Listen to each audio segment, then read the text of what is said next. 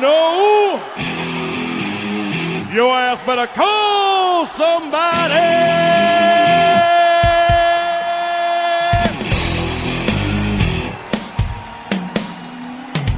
Hey, what do you say? It's time! It's time! Ball Junk episode 45, the Gilbert Dion edition. It's the gas man. It's Frankie Knuckles. Frank, how are you doing? I'm doing great. I just woke up. It's, well, not just, about an hour ago. It's 2:20 in the afternoon, so that tells you a bit about the state of my life. My sleep is completely fucked. I can't sleep at all. I'm a wreck. My sleep patterns are a disaster. Do you remember Gilbert Dion? I do not. He was part of the Canadiens in the early 90s. He was famous. He was only famous for one thing. When the Canadiens were playing the Sabres in the playoffs in 93, the year they won the Cup, he tipped in a goal and then proudly pointed at his chest like it was me. I remember that. Okay, yeah. Okay. Yeah. That was Gilbert Dion. Nice. The only person. Sorry, I'm going to steal your thunder here too, because I have to say we have a guest. And I just wanted to say, Sean's here. Sean Dwyer from Film Junk.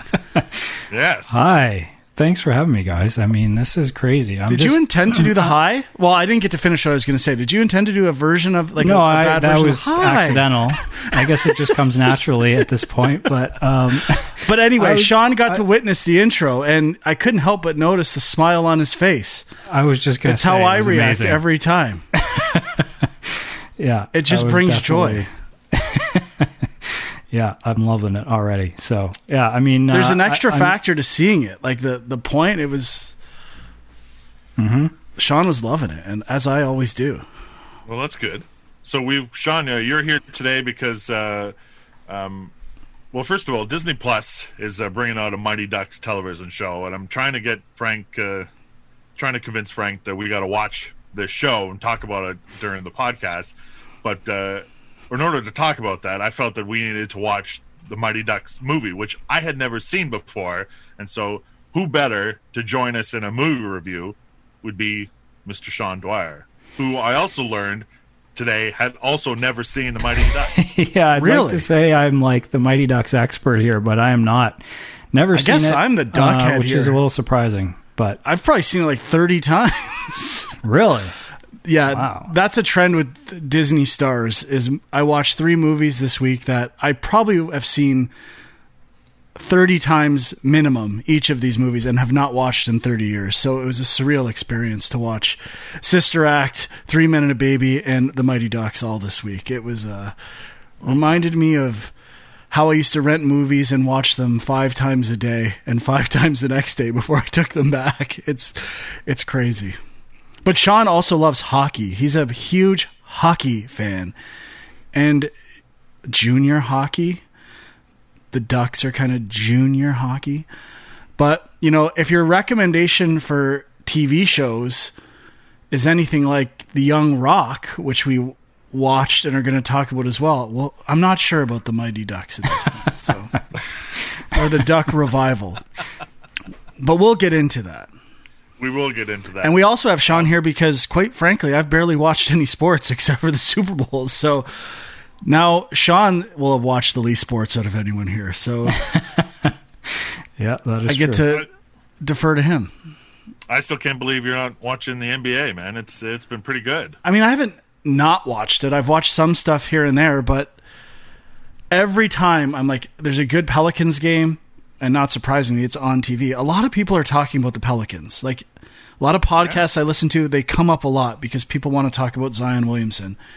And it's frustrating for me because, number one, they frustrate me a lot. And they still, fourth quarter, they're pretty awful. But then they beat really good teams and play really well against awesome teams and then shit the bed against every other team. And then when I go to watch a game against a good team, it's not on TV because I have League Pass and I don't have all the sports channels anymore, because literally when I had the sports channels, every game I wanted to watch was on Sportsnet 1 or the one sports channel I didn't get, and I would have to buy that one, and then I would end up spending $20 to watch one game and never watch anything else. And then I'm like, well, now what do I do? So I just cut it all, got NBA League Pass, and didn't watch anything. So I'm the fucking worst. Well, I wouldn't say you're the worst. It's, it's all right, man. But NFL is just so good. I watched a lot of NFL. Oh yeah. And so the last time we did the show was right before the Super Bowl, right? A little before that, before NFL playoffs, I think, with the ball junk drop on New Year's. That's right. It was New Year's. Was the last time we did a show.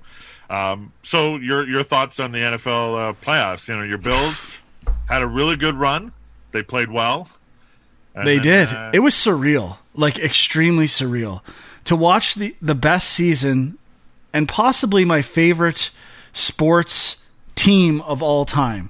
Like, I think we talked about that on that episode as well. It was a sack time question. Like, I've never liked a team so much in my life, and in particular, Stephon Diggs is the greatest. Like, I love him.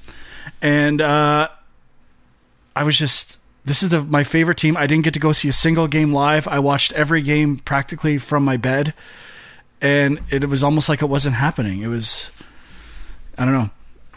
It was strange. I was fearful that they might end up against Tom Brady in the Super Bowl, and then he would rip my heart out yet again, which started when I was a Raiders fan, and it would just would have been the worst. So, Bills will be back next year, Super Bowl bound. I'll get to go to some games, hopefully, and everything worked out. But I did watch the Super Bowl, and that game was a piece of garbage. But the playoffs were great. The playoffs were great. I mean, your biggest fear was that the Bills would do well, and then they would cancel the season due to COVID reasons. That didn't happen. Yeah, I'm surprised. The season actually turned out pretty good. And in the playoff games they played, I mean, there was no real referee issues that wasn't too bad. You had. There was all right. The officials were pretty good, and then unfortunately they ran into Patrick Mahomes and the Chiefs, who he's really good. They were just a little bit better. And really, pretty good. I have to blame the Browns. The fact that the Browns couldn't take care of business with Mahomes out of the game is the worst, because the Bills could have had a home playoff game for that. It was so close. And this seems to be a touchy subject with the NFL, the touchback rule, when you fumble through the end zone.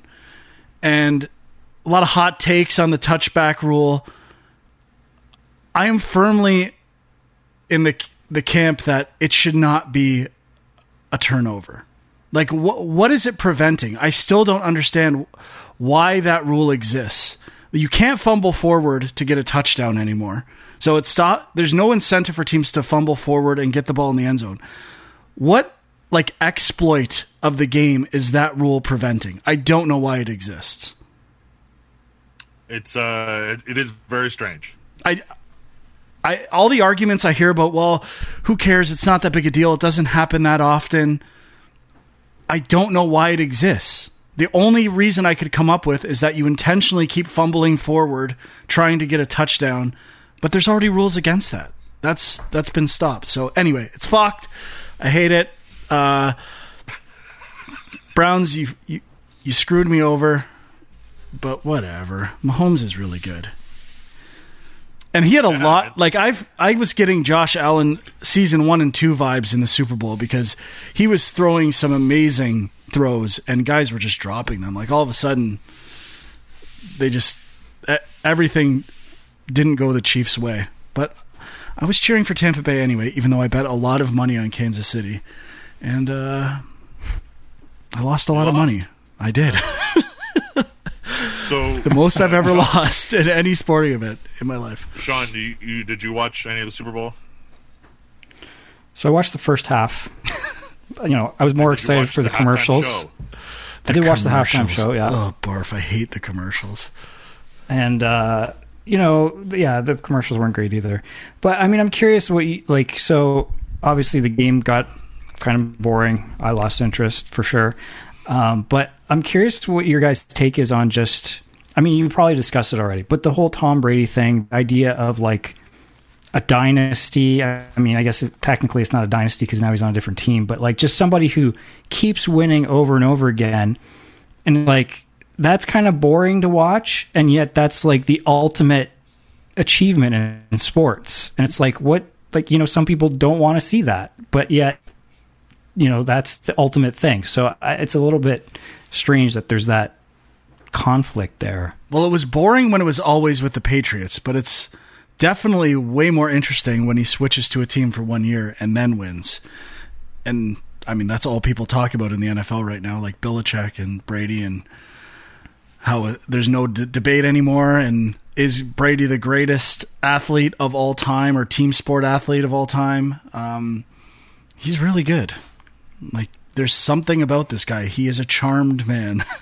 I don't know what else to say. He's screwed me over and my team over so many times, and I still can't help but admire him, which is not easy to do, by the way. Like, that's pretty impressive. You were actually rooting for Tampa Bay, right? That's what you said? Like, you bet on KC, but you were rooting for... I guess. I mean, once I put as much money as I did on Kansas City, I was cheering for Kansas City. So, but I wasn't disappointed that Tampa Bay won, because it's an extra nice little like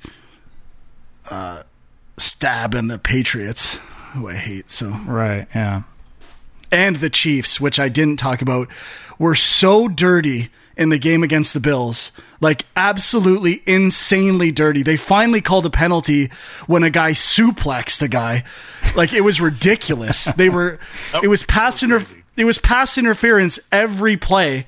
And now all of a sudden in the Super Bowl, they call everything against the Chiefs. So that was kind of crazy. Thank God I remembered that, because I was furious and almost had a heart attack. And now I might have one again, because the disparity was ridiculous. KC was so dirty against the Bills, and no one talked about it. And then in the Super Bowl, it's like, what? Now you're calling this stuff? Yeah, I agree. What's the difference? Brutal. The suplex was insane. I thought it was great. Holy. I'd blocked that out of my mind. I'd moved on and put everything in a positive light, but now I'm getting very frustrated again. How did you guys feel about the refereeing in the Super Bowl? I know that was a big issue for a lot of people. In the Super Bowl, I thought it was absolutely fine. Yeah? Greg? Yeah, no, I didn't have any issues with the officiating in the Super Bowl. It was just, the Chiefs couldn't get anything going, and it was mostly a one-sided game, and it wasn't exactly exciting. But hey, the Weeknd performed. Yes, we got a few days of that meme over and over again of him in the was it mirrors? Is that what it was? Like mirror light hallway or whatever. Yeah. I said as soon as it was happening, we had a Zoom kind of Super Bowl viewing thing, and I was like, that's a meme. I'm going to see that. I literally knew the second it happened. That's all I was going to say. But the Chiefs had a lot of benefit of the doubt from the refs leading up to the Super Bowl, including the helmet-to-helmet hit against the Browns and other stuff. So they're a dirty team. I'm glad they lost, and I hope they never make it to the Super Bowl again. How's that sound? I think that sounds terrific. Tom terrific. I did enjoy Tom Brady's drunken celebrations, though. That was excellent. On the boat. Throwing the trophy, like that takes... like that... I know people have talked about this too, but if it goes in the water, what happens? I think he jumps in the second it goes in. Probably. I mean, there's like all those stories about the Stanley Cup and crazy things that happen with the Stanley Cup. There's got to be something similar. I mean, the Stanley Cup's been in Welland. Who knows what's happened to the Stanley Cup in Welland before? Yeah.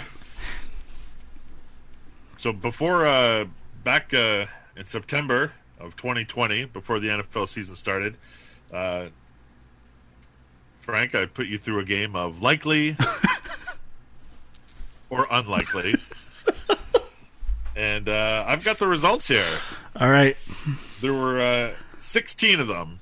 And not to spoil it, you did very well. Really? I did really well the last time with the NBA one, too.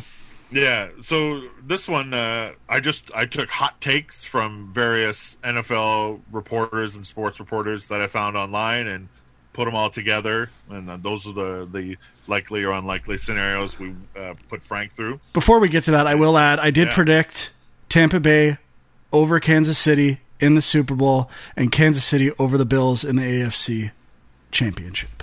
I got the NFC Championship wrong, but... Not bad. I never get it right, so I have to brag about it when I do. Yeah, we both predicted the Super Bowl, but I picked KC to win. That damned turf toe that Patrick Mahomes had. It's a devastating injury. Ever had turf toe, Sean? Not that I can recall. I mean, I might have. I just didn't know what it was called. All right, so here we go, Frank. First one was Cam Newton leads the NFL in total touchdowns. You said unlikely, and you were correct. That was Aaron Rodgers who did that. The New England Patriots finished with a losing record. You said unlikely. You were incorrect. They finished 7-9. Joe Burrow will set a new record for most touchdown passes by a rookie. You said unlikely. You were correct. However, had he not been injured, he probably would have broken that record because he had 13 before his injuries, and the record was 27. So he was halfway there. How many did Herbert have? Although he didn't play the first 3 games or something? I'm not sure. I'm going to check that. So then I asked you, Josh Allen will finish top 3 among quarterbacks in combined rushing and receiving touchdowns. You said likely, and you were correct. He did finish 3rd by quite a fair margin, but he was behind both Aaron Rodgers and Tom Brady. It's good company. Doug Marrone, the Jags coach, would be the first coach fired during the 2020 season. You said unlikely. You were correct. Bill O'Brien from the Texans was first fired. Ravens running back J.K. Dobbins upsets Joe Burrow and wins Offensive Rookie of the Year. You said unlikely, and Justin Herbert won Rookie of the Year, and you were correct on that. 31 touchdowns. So Herbert did break the record. Oh, there you go. Let's see here. Denver Broncos have a worse record than their 2019 record of 7-9. You said likely, and you were correct. They finished 5-11. Denver Broncos win the AFC West. You said unlikely. You were correct in that. They finished last, and the Chiefs won that division. If we're giving caveats we have to say Denver also played a game without a quarterback. That's true. Denver was they were not great with COVID protocols. When all of your quarterbacks hang out together and they were exposed to the virus, and then they all can't play, that's bad news. Let's see. Matt Stafford will pass for at least 5,300 yards. You said unlikely. That was correct. He just passed over 4,000. Dak Prescott is the MVP. You said unlikely. Russell Wilson is the MVP. You said unlikely. Both of those were correct. It was Aaron Rodgers. No team in the NFC North will hit double-digit wins. You said unlikely. You were correct, because the Packers did finish with 13 wins. Browns halfback Nick Chubb will lead the NFL in rushing yards. You said unlikely. You were correct. It was Derrick Henry. Lions wideout Kenny Golladay will lead the NFL in receiving yards. You said unlikely. You were correct, as it was your boy Stephon Diggs. Mm-hmm. Tampa Bay Buccaneers would win the NFC South for the first time in 13 years. You said likely. That was incorrect. The Saints won the division. And finally, all 4 teams in the NFC West finished with at least a 500 record. You said unlikely. That was correct. The 49ers were 6-10, but they did have a lot of injuries. Yeah.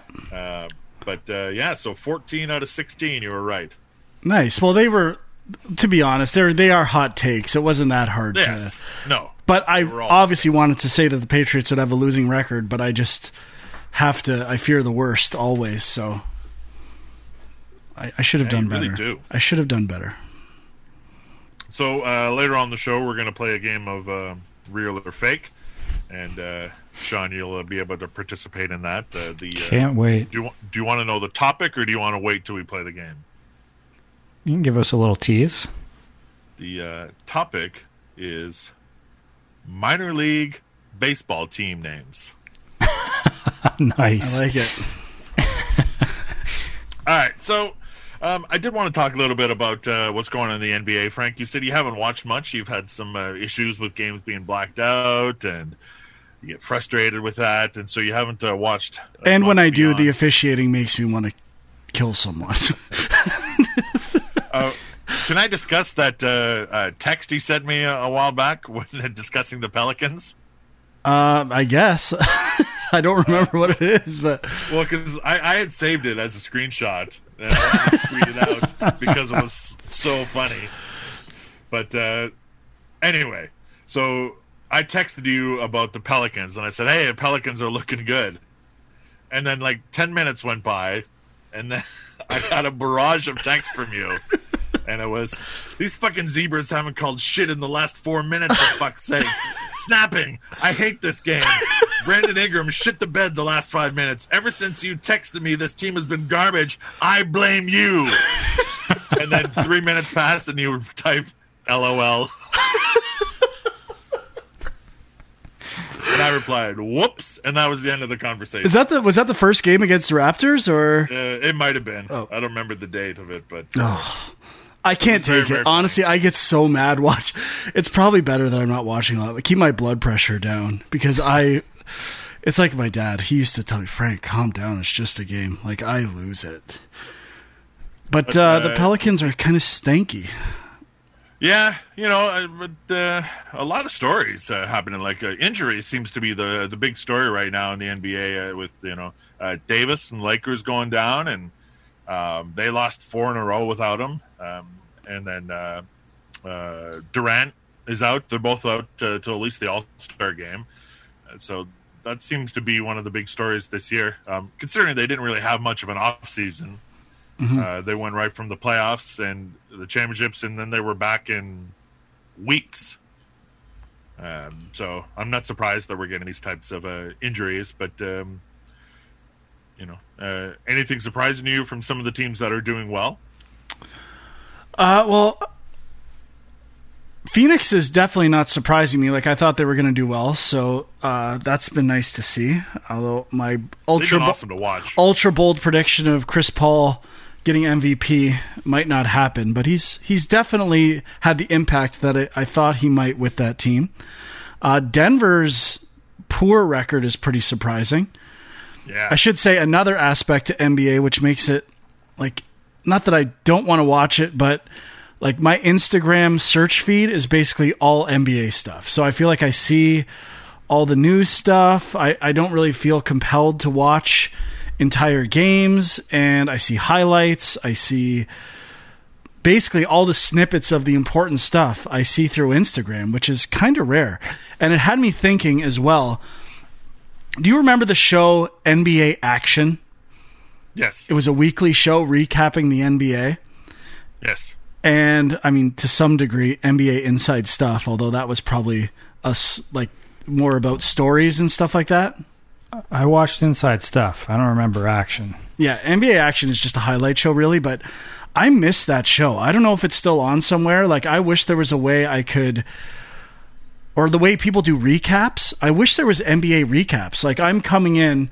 I would like a recap for each team to get me incentivized to start watching the second half of the season. Like, give me a half an hour summary of each team that's detailed enough that I kind of know the entire team from star to bench, bottom of the bench, and like I would watch a half hour recap for every NBA team. I think that would be intriguing, and it would get people interested in the league.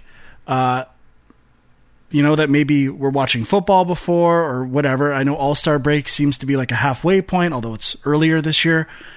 But, for me, I've missed a lot of stuff, and I'm like, I wish I could watch everything, but, highlights don't really tell the story of that stuff. So I think each team telling their own story, or like a video crew on each team, would be extremely compelling.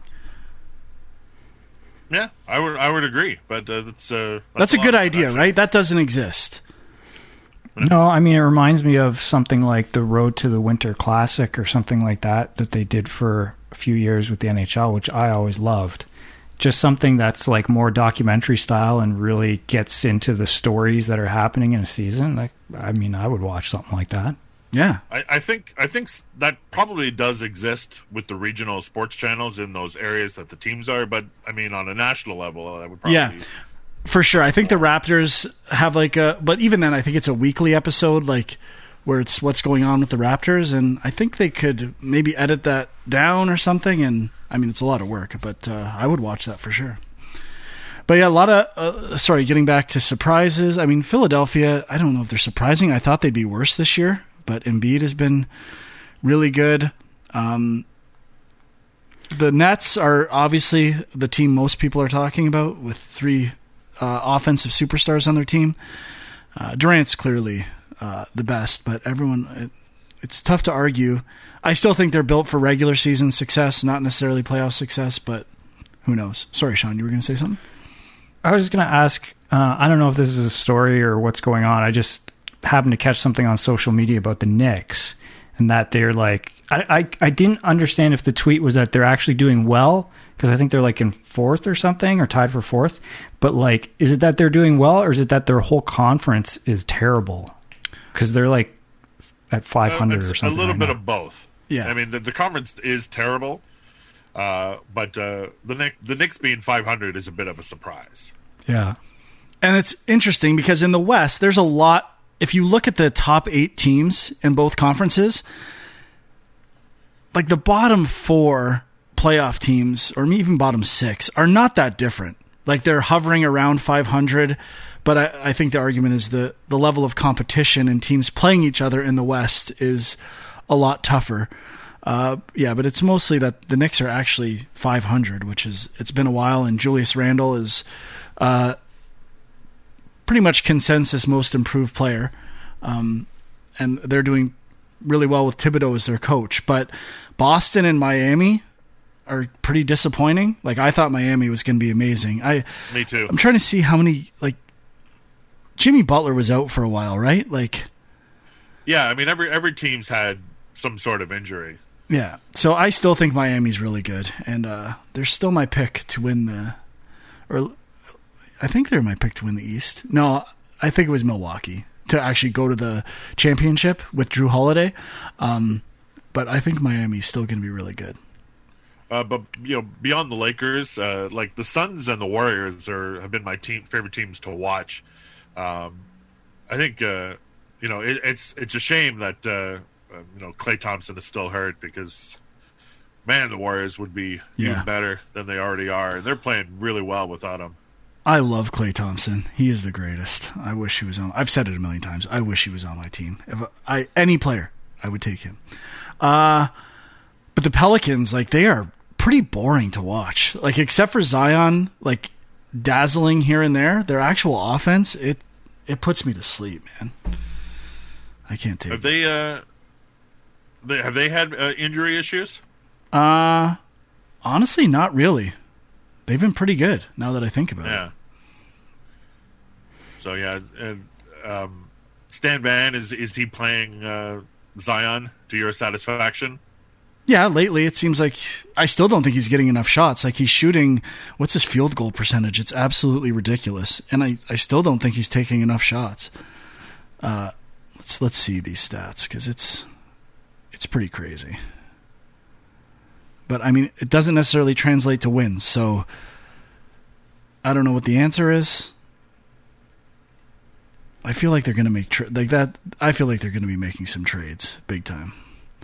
But their defense is awful. When I was watching a lot more games, the first 10 or 20 games, they gave up wide open threes constantly. Constantly. Their defense is horrible. And that's supposed to be what Stan Van Gundy's good at. So I don't know what's going on sometimes with that team. But let's see. His field goal percentage is almost, if we round up, 70%, 69.7. Insane. Oh, no, that's versus Utah, sorry. Yeah. Who's your early pick for MVP? I mean, I would say it's got to be LeBron at this point, no? Yeah, I think so. I'm low-key. I know I'm a homer, but I think Zion might make a push in the second half of the season. I think he's going to get more. I think he's going to get way more playing time. I think they're going to go on a run. They've had a pretty hard schedule so far, or they did at one point, and I think they're just going to say, you know what, Zion, take over. And I think he will. They're going to have to make the playoffs for that, though. Oh, for sure. Yeah, I think they will. They're 11th. They got a long way to go. Well, there's a play-in, too, but yeah. I think they're going to do it. Has COVID been an issue for the NBA this season? Yeah, they have canceled some games, but it hasn't been too bad. Yeah, there's been quite a few deferred games and rescheduled, so... Yeah, I was noticing a lot of that happening with the NHL this season, and it just gets to a point where I don't know, man. Like, that's a lot. Like, it felt like there's a lot of games that have to be made up, and I don't know. As sports fans, I don't know how you guys feel about it. It just feels like these weird seasons that there's so many factors going on. Like, how can you really say, a certain team has done better than other teams when there's just all these other extenuating circumstances? Maybe it's not that big of a deal. I don't know. Well, no, I think it is a big deal, especially with the teams that seem to have a better control over it. Like there was a story earlier with the Lakers, and and LeBron and Anthony Davis kind of addressed the team and said, hey, everybody counts on each other to make sure that we're always staying safe and we're not putting ourselves in bad situations. And there are teams that haven't had any issues at all. I think the Lakers are one of them. They haven't had any postponements because of anything that they have done. So I think it all rests on the players just to be smart about things. And I think a lot of the issues come around with like these hanger-ons with the teams that there's more people around the players than should be, I guess. But we'll see. I'm sure they'll figure out a way to get all the games made up.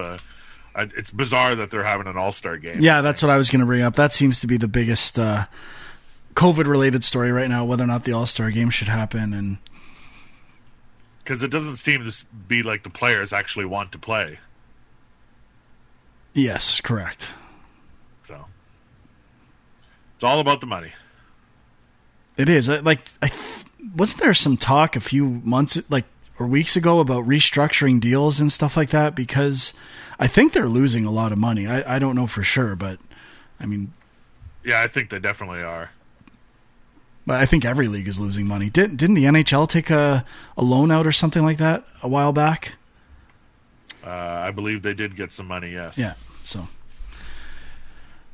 I figure part of this is they might not have any choice or less choice than usual. Yeah. But I need to watch more stuff. I need to... You got to get on that. I do. But all the good games are on TV, which I don't have. So I guess I might just have to spend some money. Like, what the hell's the deal? It's $20. Get up on your roof and put up the rabbit ears and see what you can get. Well, I get the ABC games and stuff like that. But right. Yeah, I'll bite the bullet. Who cares? Get real. Isn't there like an app? Like an app that you can like a Sportsnet app or whatever that you can pay for separately? I don't know. I'll get I have Bell Fibe. I just went down to basic cable, but for 2 or 3 months, what's the deal? They I don't think they do have that, because I was looking into that at one point. Like, we were briefly talking before the show. This is one of the big reasons, not the only reason, but one of the big reasons I've been so out of touch with sports over the last while is I don't have cable TV. I do have access to my parents' TSN account, or because they have cable, so I could get that. But just if you just want to pay, I was looking even for something like when the World Juniors were happening, it's like, can you just buy a package just to watch that? They don't have something, at least not something reasonably priced. It's kind of surprising, but I think live sports are the last bastion of cable TV, really. Definitely. All right, so let's get on to one of our reviews here. We're going to talk a little bit about The Mighty Ducks, directed by Stephen Herrick, written by Stephen Brill, starring Emilio Estevez. Originally out October 2nd, 1992, when I was a young lad of 17. Just under 51 million at the box office, so I would say a success at that time. Quick synopsis, Gordon Bombay reminisces the day he lost a crucial game for his team, but life gives him a second chance to redeem himself and find new glory, only this time as a coach of a weak hockey team. What a great synopsis. So Frank, since you're the only one that has seen this movie and you've seen it repeatedly, tell me your thoughts. So what'd you think of it? I've seen The Mighty Ducks many, many times. It's probably been, like I said, 30 years, or no, 28 years since I've seen it. And it's tough for me to separate because I would watch movies when I was a kid and I would just watch them 20 times. I don't even know if I liked them or not. I just knew they were popular and I would watch them over and over again. I think I liked it when I was young, but I did not enjoy it as much this time. I think Sean liked it more than I did on this viewing. And I don't know, it's like a Disney movie basically. And I got to rewatch Cool Runnings too. It's been a while. I remember loving Cool Runnings. Although I can say, I don't think I owned The Mighty Ducks. I definitely owned Cool Runnings. But I love John Candy. Maybe I did own The Mighty Ducks. I don't know. But I definitely remember very little about D2, which makes me think I wasn't that big of a fan of D1. And I don't know if I've seen D3 or whatever it's called. Oh, it is D3. I was joking, but that is the title. But so a few thoughts. Number one, I was shocked at the influence of other movies. Number one, Home Alone. Like there's a sequence at the beginning where it's like a ripoff of I don't know the name of the piece of music from Home Alone, the class, like where it's all the accelerated stuff. Yeah, it goes in fast motion. Yeah. They just copy that completely. I mean, come on, man. You're talking like the Mighty Ducks influenced by Home Alone. I tried to make the same argument about Dennis the Menace and you would not have it. I don't get it. Well, this was like blatant, just ripping it off. And now, although I got to be fair, I watched Three Men and a Baby as well, and they did like the accelerated sequence first. So, and it was the top grossing film of 1987. So maybe there's a chain reaction there that needs to be discussed. I'm trying to see the order of when, because did he direct Stephen Brill Heavyweights? Stephen Brill wrote Mighty Ducks. Yeah, but I think he directed Heavyweights, but that was after Mighty Ducks. I couldn't remember the order, and they're kind of in the same. I've only seen Heavyweights once or twice, but they're definitely there's a similar vibe with both. That could be another chain reaction. I'm assuming Heavyweights is on Disney Stars. Is that a wrestling team? I think it's like kids at a fat camp or something like that. Oh dear. If I remember correctly. And like Ben Stiller's the counselor at the camp or something like that. So This movie obviously had a lot of influence on the NHL. And Judd Apatow wrote Heavyweights as well with Stephen Brill. So, okay. Oh my God. Sorry, what were you saying, Greg? Well, I was just saying like this movie had a lot of influence on the NHL. Yeah. As we actually got a hockey team in Anaheim. And obviously that was the whole Michael Eisner thing. Because I think he was part owner of the Anaheim hockey team. Oh, really? I think so. Now, when the team... I was trying to remember this. When the team started in the NHL, it's definitely not the jerseys from the movie, which I remember bothering me. They were like a slightly different version, right? Right. Yeah. Even though the typeface for the names on the back of these jerseys is the worst. The M looks like it was a misplaced, like upside down W, and it looks awful. Like on some of the players' names, really barf-inducing. Like those jerseys are gross. They're some of the grossest jerseys in the history of the world. But when the Ducks had the like the Disneyfied duck goalie mask, like that's iconic. That is an amazing logo. I don't care what anyone says. Combining Disney and hockey, that's as good as it gets. Like the classic Disney duck bill from a Donald Duck or something like that is huge. Absolutely huge. No, I think it was a big deal, especially for the NHL at the time. But yeah, I agree. I think that logo with the goalie mask was pretty awesome. Sean, you were saying? Well, did they drop that logo now? Like, because they've dropped Mighty from their name, right? Oh, that logo's gone. I don't know if it's part of any retro jerseys, but I want to add there's a secondary logo, Mighty Ducks of Anaheim, which is also a variation on the Disney Duck, very similar to Darkwing Duck, which is also excellent. Well, and they did have an animated series as well around this time, I think, right? They Mighty did? Ducks, where they were actual ducks playing hockey, and they were superheroes too, or something. Oh, like I remember that. Yeah, wow. Yeah. I had completely forgotten about that. But now that you say it, I think there was toys too. Oh yeah, Probably. That's a big deal. But also, just in terms of 90s movies, like being weird, and even Three Men and a Baby, which is a family movie, like there's heroin smuggling and salacious philandering by the stars and all this stuff. And I mean, it was a different world. Like a lot of the stuff in these movies, it's crazy thinking back to what, even just when I was 12, how different movies were.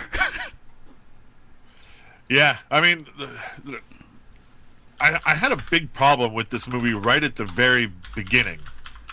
Oh, the soft flashback look, which is horrendous. Like that glowing flashback, barf. That wasn't really my concern, but just the flashback to a young Gordon Bombay taking the penalty shot. Now he hits the post, right, and the other team celebrates, but the game was tied, and the announcer kept saying that he could win the game when he scored, but he missed. So the game was tied, and the other team starts celebrating, and all of a sudden now his team has second place. But how? That doesn't make any sense.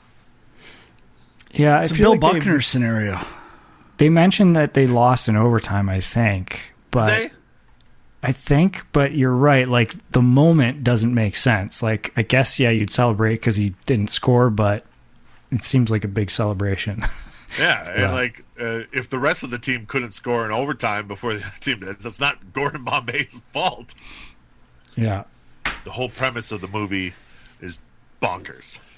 Well, yeah, and I mean the fact this guy's like a lawyer, which I didn't know that was part of the story, but that was part of the 90s too, right? Like everything was a lawyer joke, and yeah, I guess that's true. But just that this thing still haunts him.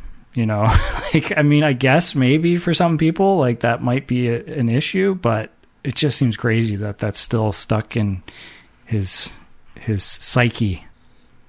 Well, I suppose if that's the last time you played hockey, then obviously it would stick in your brain a little more. You have nothing from being that age, Sean, that sticks with you, that you still... I mean, I don't know. I guess, like, yes, I can recall, not for me, but I remember there was a friend of mine who they were in like the final playoff game, like the championship game, and I think they like tripped and fell. They were playing defense and they tripped and fell, and the other team scored, and like just got harassed constantly at school afterwards.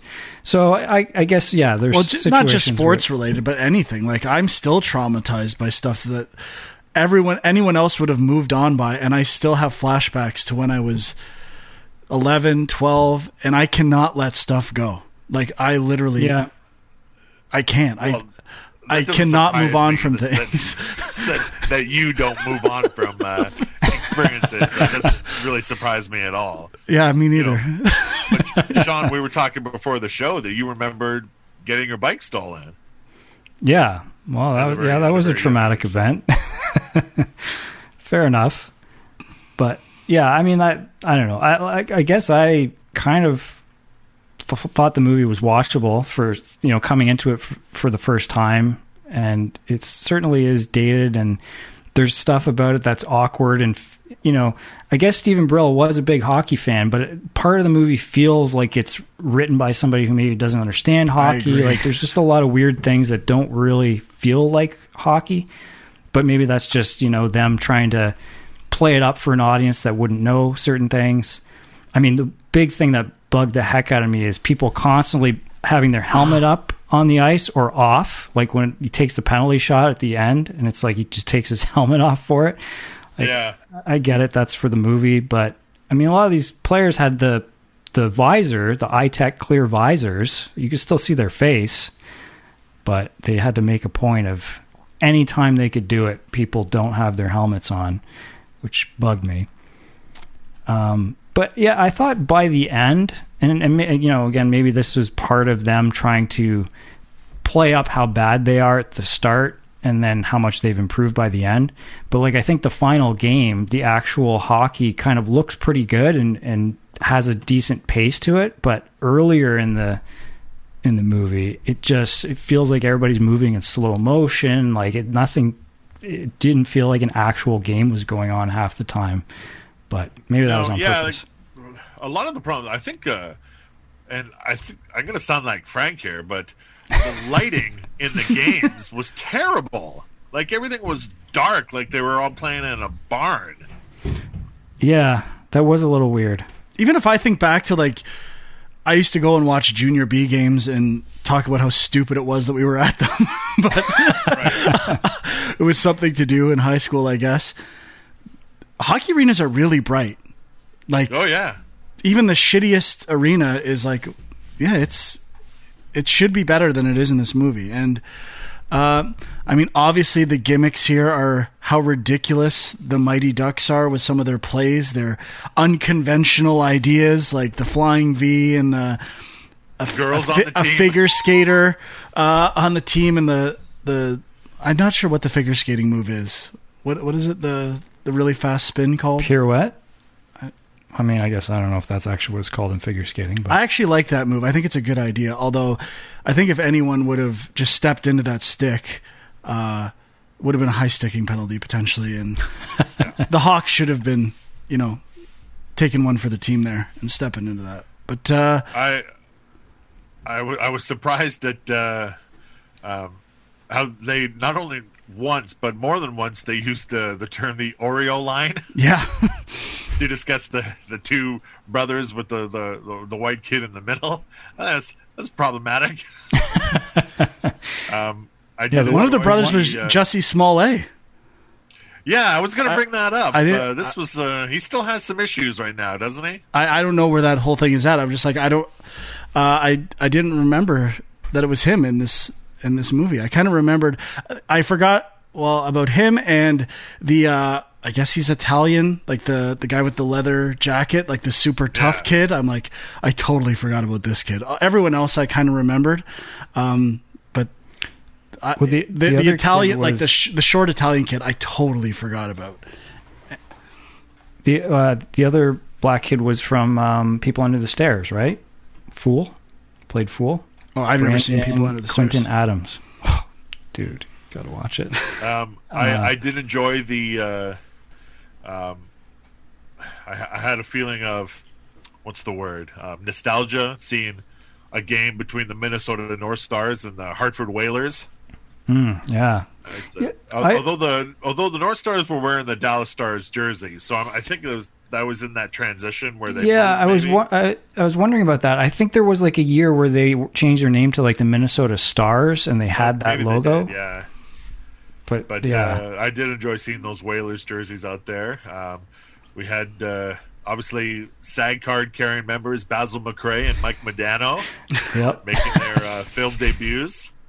Although, strange choice to pick Basil McRae. Yeah, I read an interview with Stephen Brill that mentioned that. I guess he wanted Mike Modano, who was like, I think he was a rookie that year. He probably would have been, yeah. And so he wanted him. But he was a little bit like uncomfortable doing it, and Basil McRae was just like, I'll do it, whatever. So like they kind of brought him along to loosen him up, and just I don't know. He ended up carrying the scene. And one of the other things, which I still don't understand, was the popular insult of cake eater. Why? What does that mean? Like everybody just kept calling each other cake eater. I like cake. Isn't that like a take on manja cake? Like no idea. Isn't that what that translates to or something like that? I don't know. So according to this, UrbanDictionary.com, cake eater refers to people saying they're so rich they can have their cake and eat it too. Got it. All right.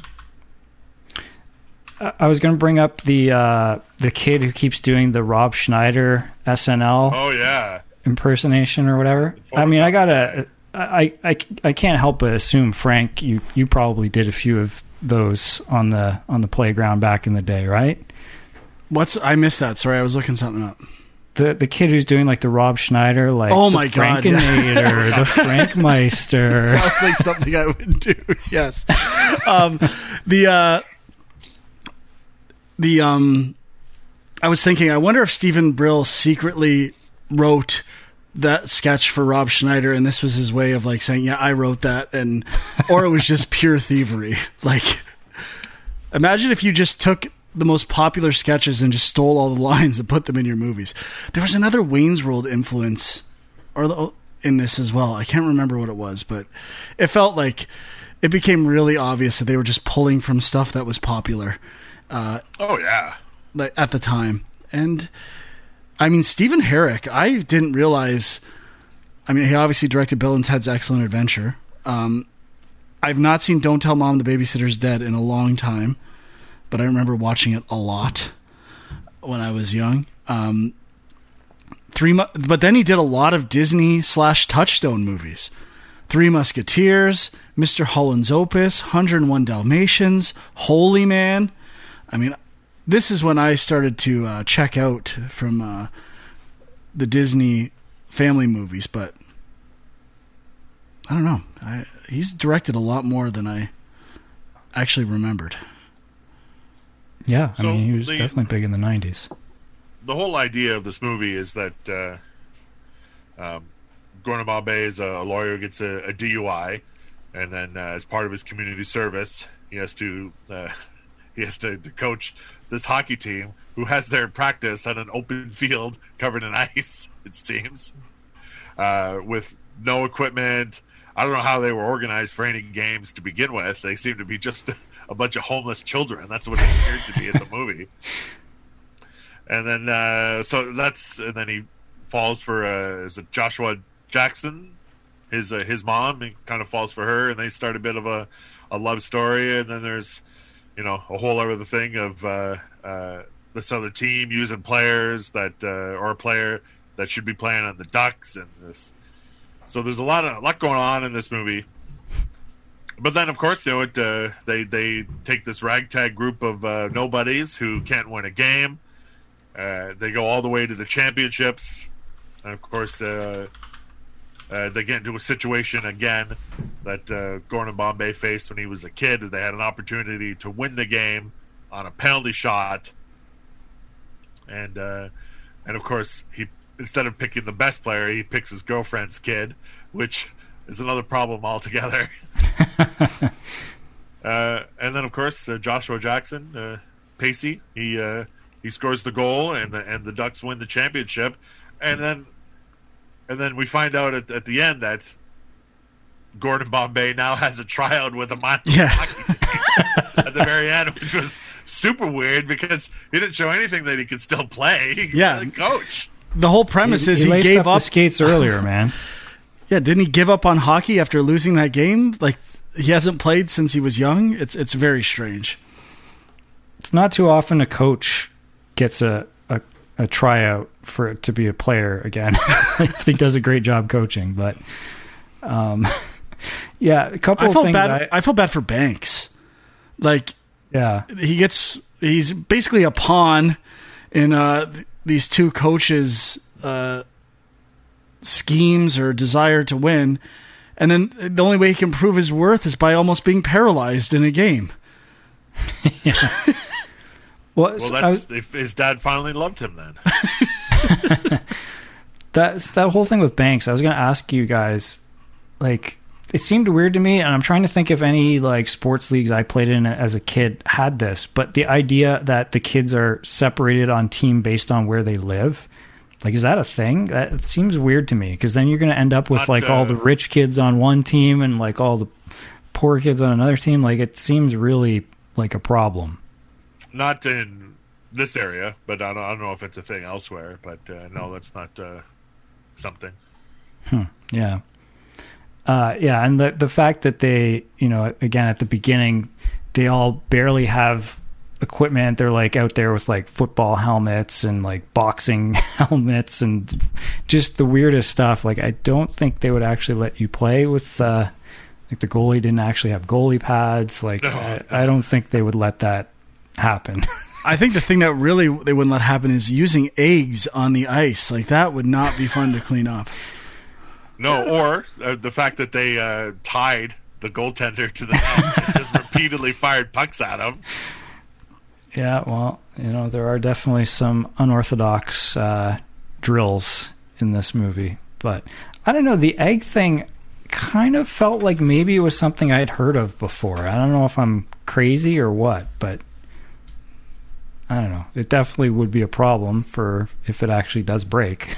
But I think my favorite part of the movie was the kids are getting into mischief in an alley, and they're approached by the three tough kids from the Hawks, who are all out in their jerseys on rollerblades, and they're pushing them around while they're on rollerblades, because apparently that's all they do is sit on skates and terrorize the neighborhood, which I found very funny. Yeah, that was good stuff. Overall, Frank, this is the 54th time you've seen the movie.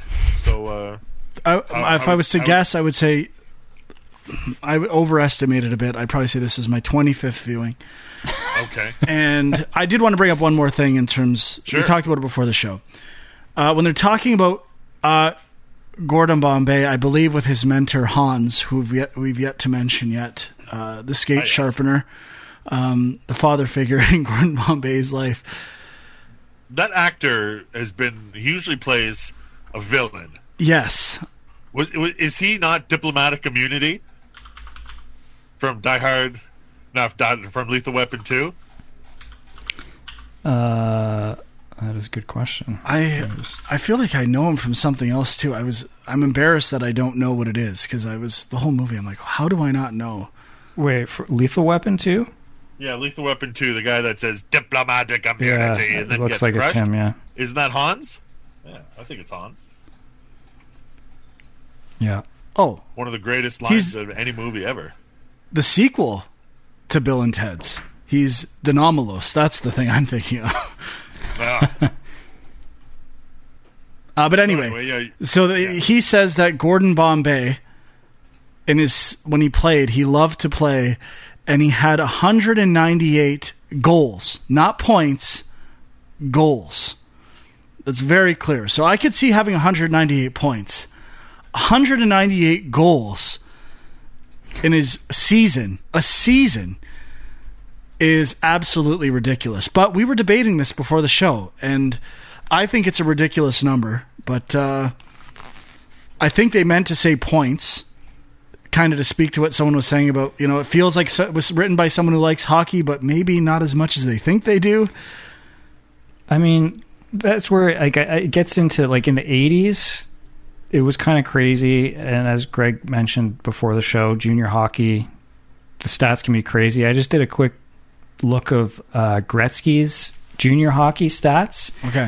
1970 with the Brantford Steelers, he had 196 goals. So they must have used that as inspiration. So he's two better than Gretzky. Okay. All right, I take it back. Back. He had 378 goals one season. 71, 72. That's crazy. The great one, though. Like, yeah, like the year that this movie came out, Andrew Brunette, when he was playing in the OHL for Owen Sound in 60. in 66 games he had 162 points. So it's it's a lot, right? I think Mario Lemieux had a pretty insane record too. I guess I thought the junior, like whatever this we call this junior B, whatever it is, or I don't know what the equivalent would be in Canada, but I thought the seasons were shorter. Like it was more like the season, like how long the season was seemed like that would be a ridiculous number, but apparently not. It sounds pretty doable. So I take it back, Mr. Brill. Mario Lemieux in 1984 in the Quebec Junior League in 70 games, 133 goals, 149 assists. Okay. So 282 If they're points. playing 70 games, it's completely legit. Like I could totally see that. I was thinking more like 30 games or something like that. So, but yeah, like those Gretzky records, clearly that's where they got the inspiration. I mean, yeah, you got the same hairstyle between Wayner back then and Emilio. Oh yeah. All right. So I think we were wrapping it up, giving our rating out of two balls. At what point in Emilio's career was this movie? Because was this after Young Guns or before? After. Yeah, this was I think after. Young Guns 2 was 90 or 91. So this kind of would have been 90. like the biggest thing that he had done, and then after these three movies, he kind of disappeared for a while. Well, this is after Men at Work, which is a movie I've probably seen 41 times. Okay. I did not see Free Jack. He followed this up with Loaded Weapon 1. And I guess he was riding high on Young Guns, Stakeout, Maximum Another Stakeout? Overdrive. No, another Stakeout was after Mighty Ducks. So, Oh wow. Okay. I mean, this is disappeared for a while. peak Estevez, right? Like, Yeah, I would think After so. D3, he kind of is gone for a while until he comes back directing Bobby. He had a small role in the first Mission Impossible too. Yeah. I remember him being in that and not having seen him in a while. hasta lasagna, don't get any on ya. It's a classic line. All right, so Frank, out of two balls, what would you give the Mighty Ducks? I'm going to say something here that I am truly embarrassed about. Okay. I dropped semi-tear during the Mighty Ducks. I was going to That say is a that's one reflection thing of my disastrous emotional state right now. I was disappointed from the underdog sports side of things because I thought that's got to still be in this movie. It's still got to work to some degree, and I did not really feel it personally. Did not get emotionally involved. I remember hating myself when I started to well up. I'm like, what is going on? You've got problems. You need to go to a therapist. Do you remember what scene it was? Just the end. I don't really okay. all the stuff at the end. I'm like, this is sad. Anyway, I would give it a 1 ball. Sean? So it's 1 ball for me. I'm going half a ball. Really? Yeah. I don't know. Just the hockey action wasn't good enough, and the flying V would never work. Yeah. Too unbelievable. All right. So I did want to talk a little bit about a new show that debuted a couple weeks ago on NBC, starring one of my favorite people, Mr. Dwayne "The Rock" Johnson. It's got a show called Young Rock, and it's kind of it's a show about his life before he became the most electrifying man in sports entertainment. And it kind of goes through 3 different phases of his life, where he's kind of an adolescent, and then one where he's in high school, and then his college life, and it's all about his life with his mom And his future life. and his future. That's right. And his dad, the great Rocky Johnson. And I kind of want to. I know, Frank, you are the king of comedy, and this is a sitcom in a way. King of cynicism, KOC. Right. But yeah, so I wanted you to watch Young Rock. So what did you think about Young Rock? I did not like it, but it's not to say it doesn't have its merits. I actually thought the structure of having I don't know if a show's done this before, like having 3 different ages. I thought all the castings were pretty good, and it actually kept the show somewhat interesting and bouncing back and forth between that stuff. And I actually liked the idea of casting people as old wrestlers. Like, that was kind of fun. Yeah. Probably the highlight of the show for me was, someone portraying the Junkyard Dog or Andre the Giant and stuff like that. And I thought that's an interesting wrinkle, and clearly seems like they know wrestling fans are going to be watching and want that stuff. I don't like that The Rock seems to be passively, aggressively pushing potential presidential runs. Although I don't think he'll actually be that bad, to be honest. But I think does he say he's not interested in that? But I think he kind of is. Like, maybe he is. Maybe I'm making that up. I think it's always been it's a joke, something in the background. But yeah, it's kind of been like a half joke. I think it started when he hosted Saturday Night Live, and they did like the opening thing with him and Tom Hanks running as president and vice president, and I think it just kind of spiraled from off of that. But I think I get the vibe in the show. It's also half joke, half serious. Like, I think so too, and I kind of like how it is set up with these interviews with Randall Park, who's playing himself in these interviews, and it's just him like telling stories, and that's how we get kind of all these flashback scenes.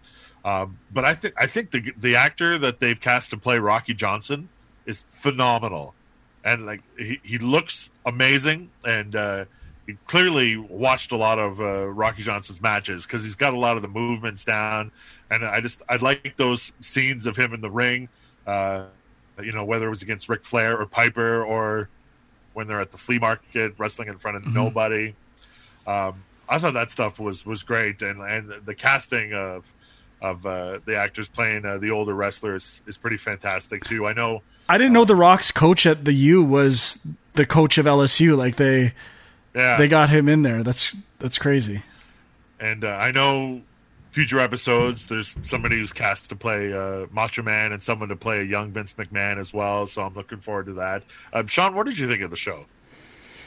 I didn't mind it. I mean, I think I'm a little more interested in the old wrestling stories, and I thought the casting was pretty solid as well.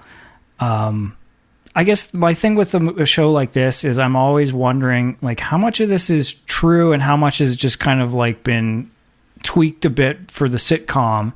And maybe it doesn't matter that much, but like, I do like hearing true stories about things, but then I'm kind of like, I want to know the true story. I don't want to like have it kind of set up for all these punchlines and stuff like that. But I just didn't find it funny. Like, I think the structure's cool. I think the premise is cool. Probably feels like something I would have watched when I was 12 and loved it. But I just don't find it funny at all. Like, yeah, I think like they're not really sugarcoating his relationship with his dad, and the fact that he really was never around, but as a kid, he's the line is it's always he's still my dad, right? And yeah, I hated that part actually. But especially the fact that the guy interviewing him is like, why did the only reason that line works is because the interviewer says, yeah, why? We're all thinking, why didn't you leave? Would anyone leave their dad's wrestling match because they were like? It seems so weird. Like, of course you stay. It's your dad. Like, the fact that the assumption is everyone would leave if they were embarrassed because of their dad's wrestling match is kind of weird to me. I don't think. I think it was more of leaving because the girl that he liked was leaving, and just to leave with the girl because you still want to have your shot with the girl, and he kind of gave that up to stay and watch the match.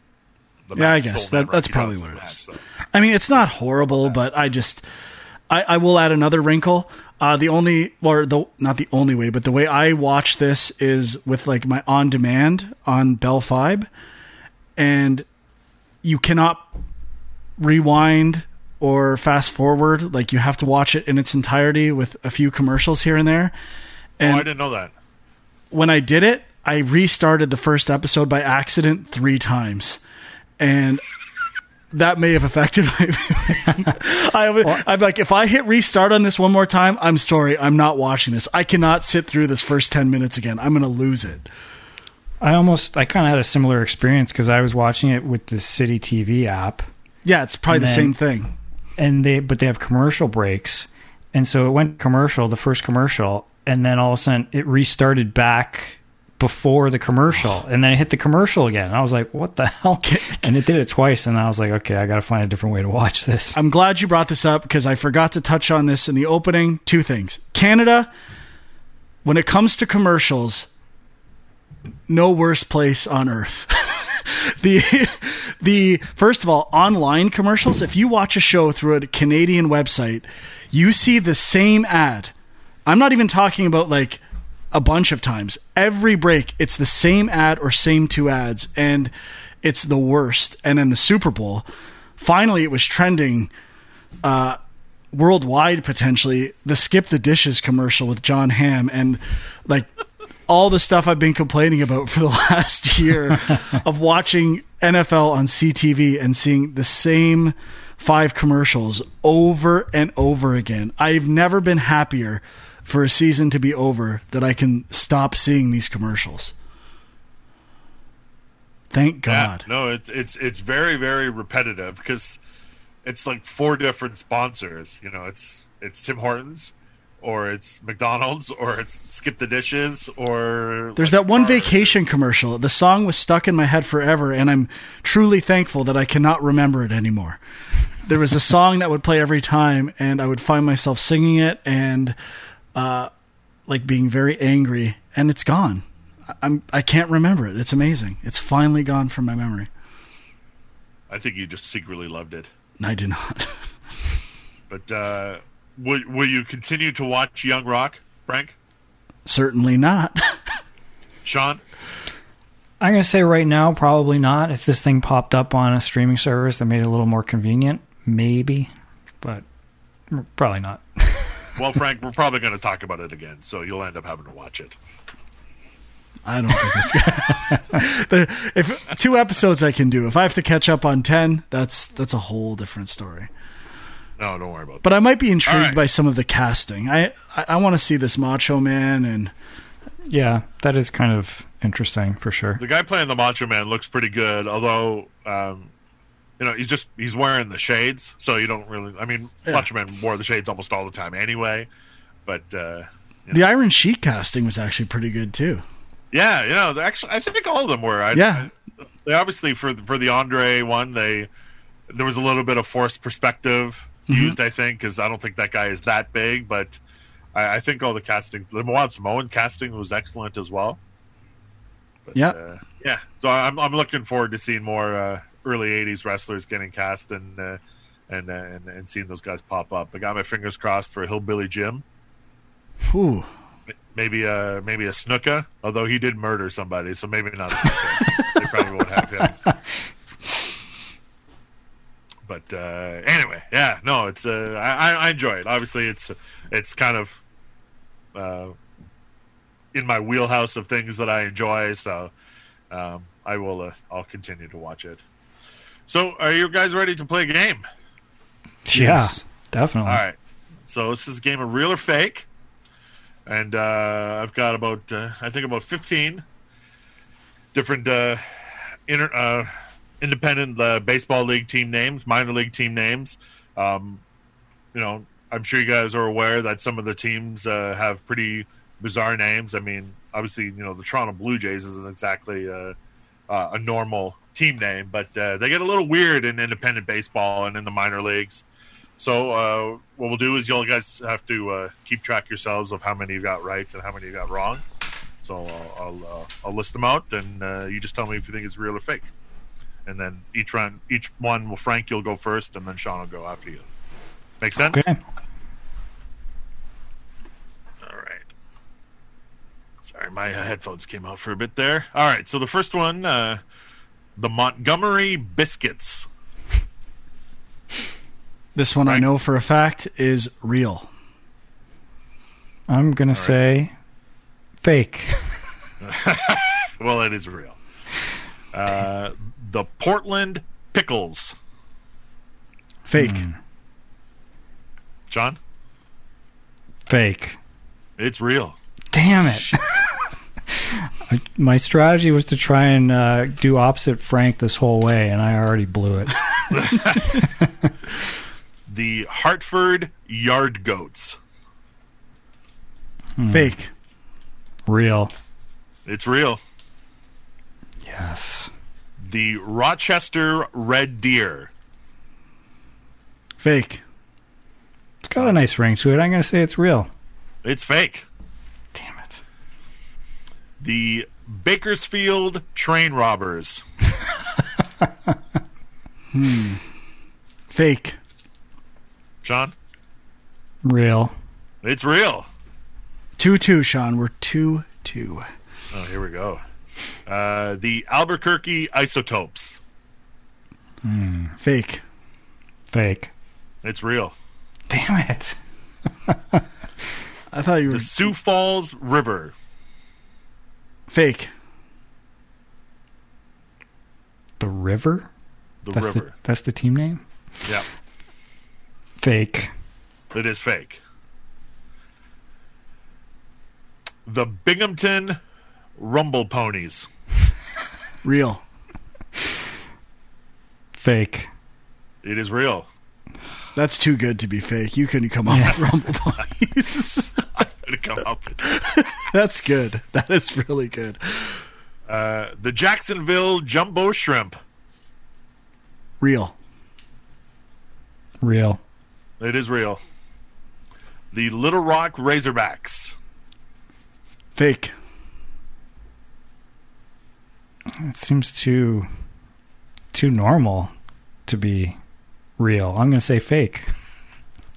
It's a real team, but it's a university team. Yeah, so that's you're why. both right. That's why I said fake. Okay. The Richmond Flying Squirrels. Real. Fake. It is real. The Amarillo Yellow Roses. Fake. Real. It is fake. Although Amarillo is nicknamed the Yellow Rose, so I thought I might fool you guys. The Traverse City Beach Bums. Turn and burn, beach bum. Real. I'm going to say real. It is also real.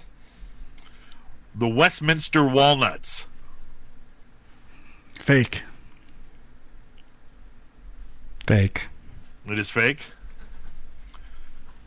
And whether this is real or fake, this is going to be, I think, one of Frank's new favorite teams. The Brevard County Manatees. I do like it, and it is real. It's got to be real. It is real. They're actually defunct now, but they were, in fact, a real team. Did you know the Manatees there, Frank? I did not. I like the. I got to see the. Let's see a hat. I almost bought a Biscuits hat once. The first wow. team. Yeah. So how many did you get right, Frank? 11. John? Not bad. I think 6. You got 8, think. Sean. 8? Yeah. Oh. Good thing I kept track. Did you find the Manatees? Yeah, I'm looking at the logo. The logo isn't great. Well, I like the one that's Marlins color. I assume they were a Marlins affiliate at some point. They were in Florida, so I would Yeah. imagine, yes. Not great, but, I dig it, kind of, not going to lie. But yeah, like the Rumble Ponies and the Train Robbers. I Rumble want to see those teams play.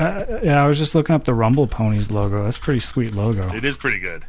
I mean, there's a lot of amazing minor league baseball team hats.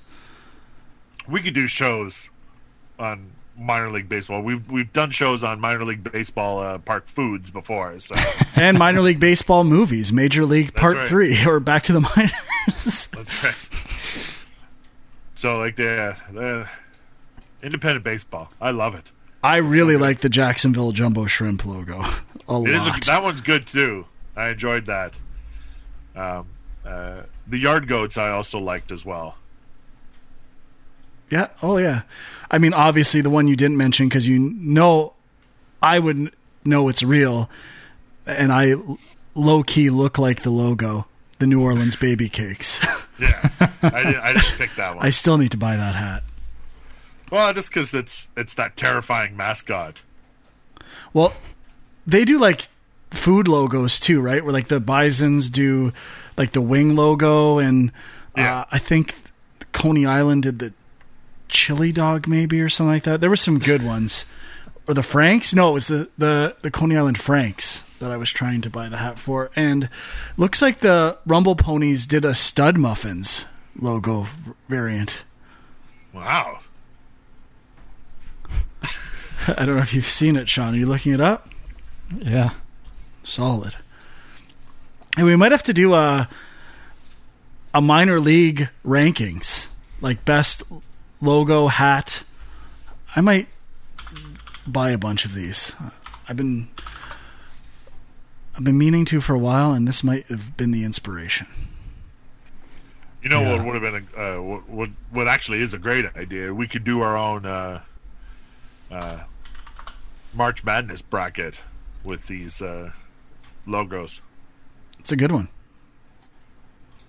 So pick who's going to win just based on the logo? No, you just do our favorites. We'll do our favorites. Or you could do a bracket for real and like have people vote on it. I'm surprised it hasn't been done. I'm sure it has been done. It's a really good idea. But I mean, if other podcasts are going to steal our ideas, we can steal things too. All is fair. I think so. Absolutely. All right, so let's pivot into sack time. If you've got a question for us, you can always send us an email at balljunkpodcast@gmail.com, or you can find us on Twitter, Balljunk Podcast, or The Gas Man Lives, or the Balljunk Podcast on Instagram. Frank has no socials, so if you got any questions, you can always shoot them my way. So I got it out just a little bit late, so we just have one question. Came through on Twitter. It's from Tim. And he said, your favorite teams aside, which NBA team currently has the best aesthetics? Colors, logo, uniform design, arena floor. Now, Frank, I know you think about this stuff all the time. I do. And one team popped into my head immediately. And that is? The Milwaukee Bucks. So tell me why. I love their logo. I like their uniforms. Weren't they like big on cream for a while? Like, aren't they? Yeah. I think. Where am I? I love their floor. A lot, and it's the Bucks all the way. I've always, I think maybe just because of the history of the place. But I always liked the look of the New York Knicks jersey, and I like their colors, and that floor is pretty historic as well. And the Bucks, the Cream City jersey. How do I not own this jersey? I like a good cream jersey, and it's one of the best. Overall aesthetics. No, it's not even close. It's the Bucks all the way. All right. I should get a Drew Holiday Cream City jersey. That is what I want. Do you have any opinion, Sean? Well, I was going to say, I used to love the old Denver Nuggets, like that kind of rainbow thing they had going on back in the day. I guess they don't really have that anymore. But that's a classic jersey. I mean, we probably should have gotten into this at the start, but Sean, how are you not saying your tricolor Spurs? Like, forget the new black and silver Spurs, but like you love the tricolor Spurs. Yeah, I do. I do. I mean, I still think their current logo looks cool too, but I don't know. I was just scanning the current NBA logos, and not that many jump out to me. I mean, the Jazz, that's just, kind of a crazy team name to begin with. But yeah, I don't know. I like the Hornets, believe it or not. Next, like a close for me, I mean, I love the Hornets. I mean, old Hornets is my favorite with the pinstripes. Mm-hmm. Absolutely love it. Got me into basketball pretty much. And I do like the new one. But another one, I don't love their jerseys, but my favorite floor, hands down, is Brooklyn. Like the kind of monochrome floor is amazing. Have you seen that, Sean? Yeah. It's pretty good. It's not bad. What about Raptors? What do you guys feel about the... It's gotten a lot better. Like I like the like footprint logo and the ball tear logo as well. I think are pretty good logos. Mm-hmm. The old Purple Fever era, even though I went to a lot of games then, was aesthetically displeasing even at the time. Yeah. what about the uniforms from the old ABA team, the Flint Tropics? I like them, and I like semi-pro. I know you like semi-pro. Staunch defender of semi-pro. Yeah, I think that's. I'm looking at other ones. I really like the Sacramento Kings lion logo. Okay, yeah, I remember that. Have you seen it? Yep. I really like that logo. The recent one where it's like a light purple and gray. I love that logo. Well, thanks for your email, Tim, on short notice. Appreciate that. Once again, balljunkpodcast@gmail.com. Balljunk Podcast on Twitter and Instagram. And the Gasman lives on Twitter as well. So, Sean, thanks for coming on to the show. Appreciate thanks you for having popping me. What are your socials? Where can people find you? It's all Film Junk, baby. At Film Junk. Film Junk all the time. Yep. I heard there's a Guinness record. Yeah. That's crazy. It's kind of crazy. Yeah, I don't know. I just feel like at some point they're going to tell us that, no, you got it all wrong. Somebody else has been going longer, but who knows? No one's going to care. Yeah. No one's going to challenge. Ride that wave. And all right, thanks for listening to the show, guys. And of course, you can find us on Apple Podcasts, Google Pods, Stitcher, Spotify. Make sure you subscribe and give us a nice 5-star rating. We would appreciate that. And as we end the show all the time, Frank, are you ready for the gas pedal? Yeah, I thought you might give it to Sean. I thought Sean might be our first guest gas pedal. I'm not going to be able to answer half the questions. All right, I'm always ready. Don't get me wrong, but I thought. Okay, I didn't want to put Sean through that on. Okay, fair enough. It is painful. It is pretty painful. No, I'm just all right. A gas pedal. Thanks for listening to the podcast, Frank. You ready to go? Yep. All right. New Orleans Mayor LaToya Cantrell has made a video laying out the reason why Russell Wilson should come to the Saints. Will it work? No. Claude Julien was surprisingly the first NHL coach fired this season with 2 straight losses since then. Is it too little, too late for the Canadiens? No. Corey Kispert made 3 points. They made 6 3-pointers and finished with 24 points. And number 1, Gonzaga remained the only unbeaten team in the country with a win over Loyola Marymount. Should Gonzaga be the favorite going into March Madness in 2 weeks? Yes. All right. Third baseman Hunter Dozier and the Kansas City Royals have agreed on a 4-year, $25 million extension. Good deal. Don't know at all.